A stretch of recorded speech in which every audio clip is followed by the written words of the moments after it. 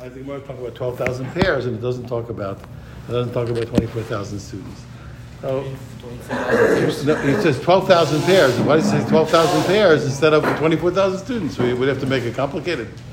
So I mentioned in the writings of Yitzhak Blazer, I saw a few times he was very excited about a certain thing. What was their problem? They used to have a problem. I mentioned this a few times. They had a problem in Europe.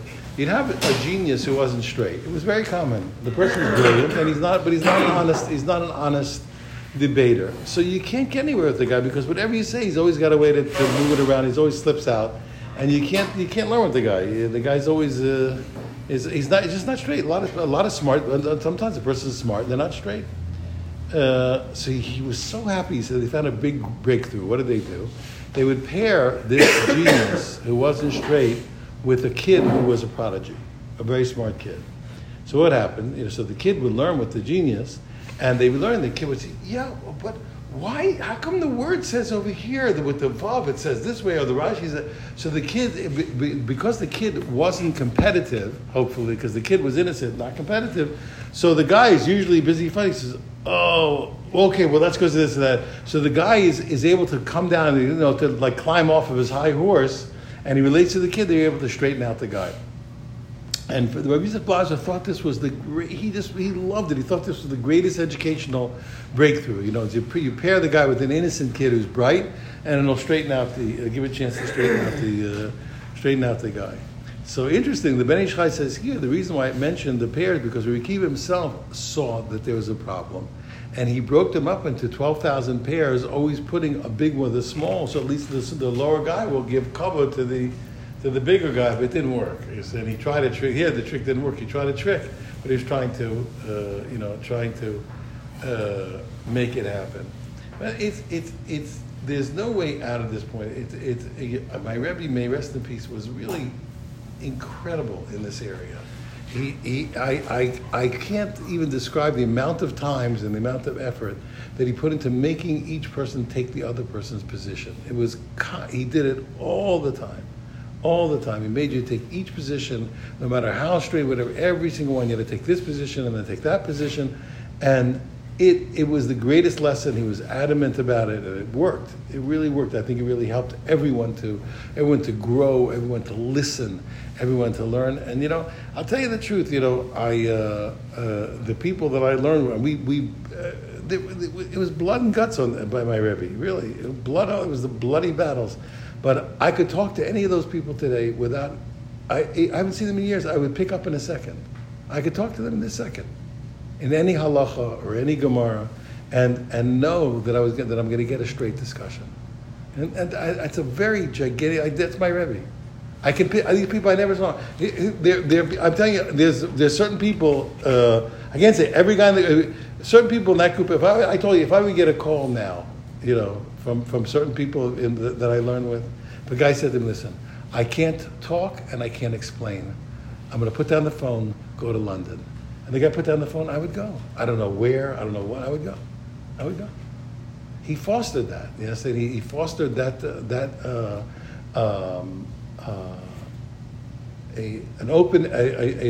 confrontation of honesty, and it was unbelievable. He really did it. He understood what it meant, and he really did it. And that's the thing over here. What I tried to explain at the end of Pesach night, I'll try and finish quickly. But the point is like this: that it's very easy for the idea of good character to turn into a comedy of manners. You know that expression? It becomes external. It becomes like a style of speaking, etc. Let the guy scream and yell. That's fine. That's not the point. The people speak. It's true. It says divrei chacham v'nachas nishma. That's not the point. People be screaming and yelling and everything's fine. And people be talking quietly and they're as angry as can be and it's horrible. That doesn't mean anything to me.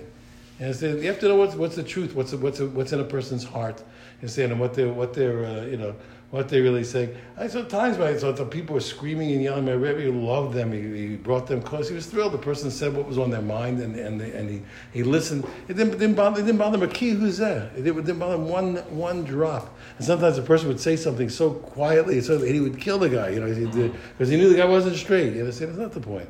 It's not the way. It's true. Divrei chacham v'nachas nismayim. But I'm trying to say, good character is not a game. It's not a game of manners or a posture, etc. Which looks so silly sometimes, etc. That's not the point. It's a training, and the better you do it, the better it is. You understand? I said it's good. It's very important to have an atmosphere of love because people don't want to fail if they don't have love. People are too afraid to fail. If you don't give genuine love, and it's not fake. They have all this, everybody loves everybody there. It's not external. It's real. Either you love the kid or you don't. Either you love the person, it's not a game. It's not a game. You can't make believe you love somebody. It means nothing. And maybe it's even worse. Maybe it's even worse when you make believe you love them and you don't. My dearest friends, my honored colleagues. It's not, I guess, stop it. It's not real. It's not real. People don't know, though. Just like water reflects, just like the water reflects reflects your face back to you. The heart reflects the heart. People know the truth. You can't. It has to be. They may not know it consciously, but they'll know it subconsciously. We have to be is a place where you want to get rid of that. And just to mention, I told you the prayer that we say before learning, the way my Rebbe understood it, that we said, you're going to be somebody that we're praying that the person shouldn't fail, and we're going to be happy about it. What primitive person is happy that their friend is failing, or that they're that they get the. My Rebbe said we're praying. He says that even the natural satisfaction of been right that we don't want to have. That's why he said, maybe, I got it. Even that, I don't want. You don't want it because it's going to twist you and bend you. That's why my Rebbe learned. You can debate it. He said, we don't even want to feel that feeling. You don't want to feel that feeling because it's going to twist you. That's not the point. You want to be learning and striving, and that's the way. And that's the way. That's where they come to truth. That's where they come close to each other, etc. There's something frightening over here. You're talking about these were the repository of Torah in Klal Yisrael, and it was destroyed. It's very frightening. This event should. If you read about this event, it should be frightening. It was frightening. And you better start over again. It was frightening. So we want to strive our best. We do it in the way that we learn, and taking each position and trying to justify the position. Like I told you, I'm embarrassed because I can't remember where it is, but there's a tshuva in the Noda B'Yehuda, which I've mentioned many times. I haven't seen it in a long time. There's a tshuva in the Noda B'Yehuda where the local rabbi writes to the Noda B'Yehuda. So he said, I said such and such, and somebody in the congregation, they said I'm wrong. They knocked me off. So he says, what do you say? So Noda B'Yehuda first starts that. He says, it's clear what you said is correct and what that guy said is wrong, he says, but since I don't know who the guy is, and maybe he's a learned person, he says, let's examine the possibility that he's correct. If you're so open to it, he says, you're right, he's wrong. But let's look, he says, and he goes through a whole pilpul to see maybe to justify the other person's position.